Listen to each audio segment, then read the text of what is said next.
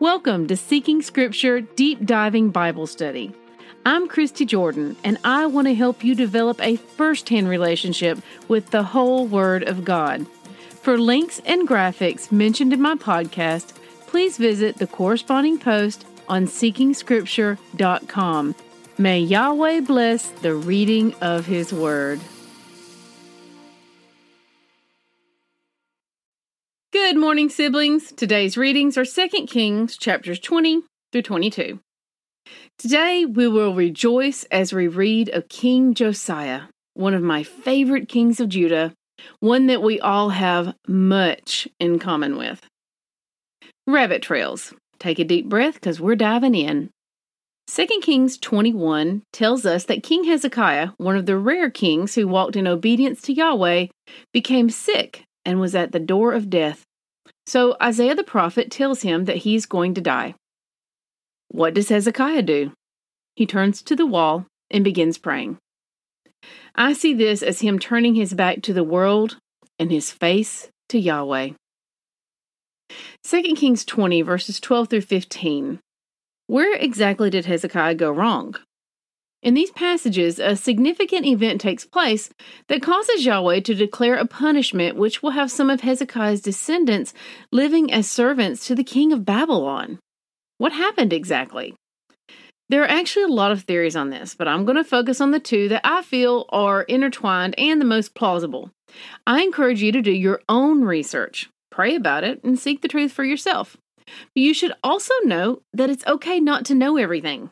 Many of these mysteries I just tuck in my back pocket and keep my focus on what the Father has revealed, because goodness knows that keeps me busy enough. Side note, regarding not knowing everything, never be afraid to admit that. I see a lot of proud people who can never admit they don't possess the knowledge of the Almighty Himself. As far as our witness goes, this makes us ineffective and actually sends people away rather than attracts them. Instead, if you're ever asked a question that you don't know the answer to, I want to encourage you to respond thoughtfully with something like, "That's a really good question. I don't know the answer right now, but I look forward to searching the scriptures and finding out what God says." Now, y'all, answers like that will earn you respect. So the first theory is that Hezekiah was being boastful. This enemy king sends an envoy to bring gifts of celebration to congratulate Hezekiah's recovery, and the text tells us that Hezekiah welcomes them. Not only that, but he shows them every bit of treasure and all his possessions. Not only is this betraying any advantage he may have had, but most see this as him being boastful. Theory number 2, historians of the time state that the king of Babylon was there to seek an alliance with Hezekiah against Assyria. Now, recall in 2 Kings 20 verse 6, Yahweh told us that he himself would defend Judah against Syria. I wonder if it's possible that word of this got back to the king of Babylon. Either way, as they say, the enemy of my enemy is my friend. But also, here we have the king of Judah openly welcoming the king of Babylon. This appears to be a slap in the face of Yahweh. Personally, I think both of these theories together are likely what happened. The tragic thing is, up until this point, Hezekiah was a king after Yahweh's heart. And now, having just come from being delivered from his ailment and given new life, he relishes in the favor of Babylon. Now think about Messiah and how he gives us new life. How often do we then turn from him and relish in the favor of Babylon? 2 Kings 20:19 breaks my heart. Judgment is pronounced against Hezekiah, and he shrugs it off, content that it will be upon his descendants rather than himself. It makes my heart sink to even think about it. Now, I want to take a break here and remind you that the Father blesses the descendants of those who walk in his ways. The way you live your life, now, today, these hours you are spending reading and studying His Word, they will bless your children and your grandchildren and your neighbors and everyone else who comes into your life. He will bless them through you and because of you. Amen. 2 Kings 21 verses 1 through 4 shows us another king, Manasseh, who not only does what is evil in the sight of Yahweh, but he rebuilds the high places that were torn down. He goes on to build altars in the temple, and then pretty much goes down an entire list of things we are told not to do, complete with gruesome child sacrifice, checking each one off as he does them. 2 Kings 21:8 reads, I will not cause the feet of Israel to wander any more out of the land that I gave to their fathers, if only they will be careful to do according to all that I have commanded them, and according to all the law that my servant Moses commanded them. The behavior of King Manasseh is a direct result of Yahweh's people not heeding his repeated if-then commandments and declarations. However, even though Manasseh was one of the worst kings Israel had ever had, he ended up coming to know and serve the Father later in his life. You can read about this in 2 Chronicles 33. Glory to Yahweh. No one is beyond his reach if they will turn to him.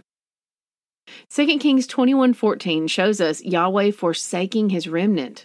Now, in our Western all-about-me mindset, we think this is harsh, but we overlook 2 Kings 21:15, which reads, Because they have done what is evil in my sight, and have provoked me to anger, since the day their fathers came out of Egypt, even to this day. Now, this was a direct result of their actions, of choices they made repeatedly. This is not what Yahweh wants to do. He wants us to return to him. He wants to be our God. But when we repeatedly spurn his wisdom, when we choose to set ourselves apart from him, exempting ourselves from his commandments, he does exactly what he said he would do. 2 Kings 21:16. For a reference to that, see Matthew 5:19. 2 Kings 21:22 shows us King Ammon, another evil king, and a key action he took. The text reads, He abandoned Yahweh, the God of his fathers, and did not walk in the way of Yahweh. Now, the key here is who abandoned whom.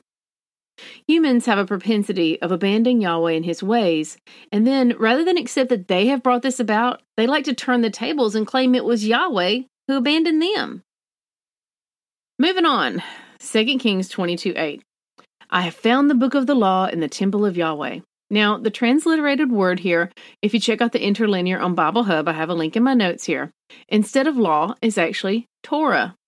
There is some debate about whether or not law is the best interpretation for this word, and personally, I think it depends on what exactly you are referring to. But in general, I believe, along with many Bible scholars, that teachings is a better word than law. Plus, if you tell anyone that Yahweh has laws that need to be obeyed, they freak out. We're totally cool in our country with having so many laws that no one can even give us an accurate count. Estimates are we have well over 50,000 laws in the U.S. But even hint that the creator of the universe might have a few rules he plans on enforcing and people lose their wigs. So let's just stick with teachings. Now, Torah also refers to the first 5 books of the Bible: Genesis, Exodus, Leviticus, Numbers, and Deuteronomy. In these books, we find the history of all things and the personal words, teachings, instructions, and commandments of Yahweh himself. With all of this in mind, and having read it ourselves and seen firsthand how much personal knowledge of our Father he reveals to us in these books, we can only begin to scratch the surface of how important these 5 books are to mankind in general, but believers especially. Josiah was already doing what was right in Yahweh's eyes, 2 Kings 22:2, and walking in the way of David, as well he knew how. And then the Father stepped in and filled in the details, allowing Josiah to walk even closer to how the Father desired, by allowing the high priest to find a Torah scroll. Whether it was one or many, we aren't told. Josiah heard the words of this book and realized that he had not been living according to it, nor his forefathers, and he was greatly distressed. Although it is worthy of note that the Father already considered Josiah to be righteous for his heart being wholly after Yahweh. But isn't that the sign of a righteous man? He followed Yahweh to the best of his knowledge and ability, and when he realizes that he has inadvertently sinned against the Father by not doing all that's required of him, he grieves, repents, and immediately steps in line. That's what we're doing here today. When we open this book, we were handed a scroll, And as we read it and see what we have neglected due to our own lack of knowledge, we are grieving, repenting, and stepping in line.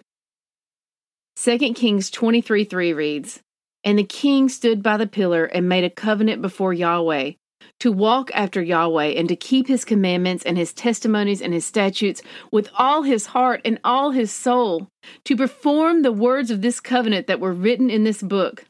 And all the people joined in the covenant. May we respond just as Josiah did. Test everything. Hold tight to what is good. 1 Thessalonians 5:21. We are saved by grace alone. Obedience is not the root of our salvation, but it is the fruit. May Yahweh bless the reading of His word. I love y'all. Bye-bye.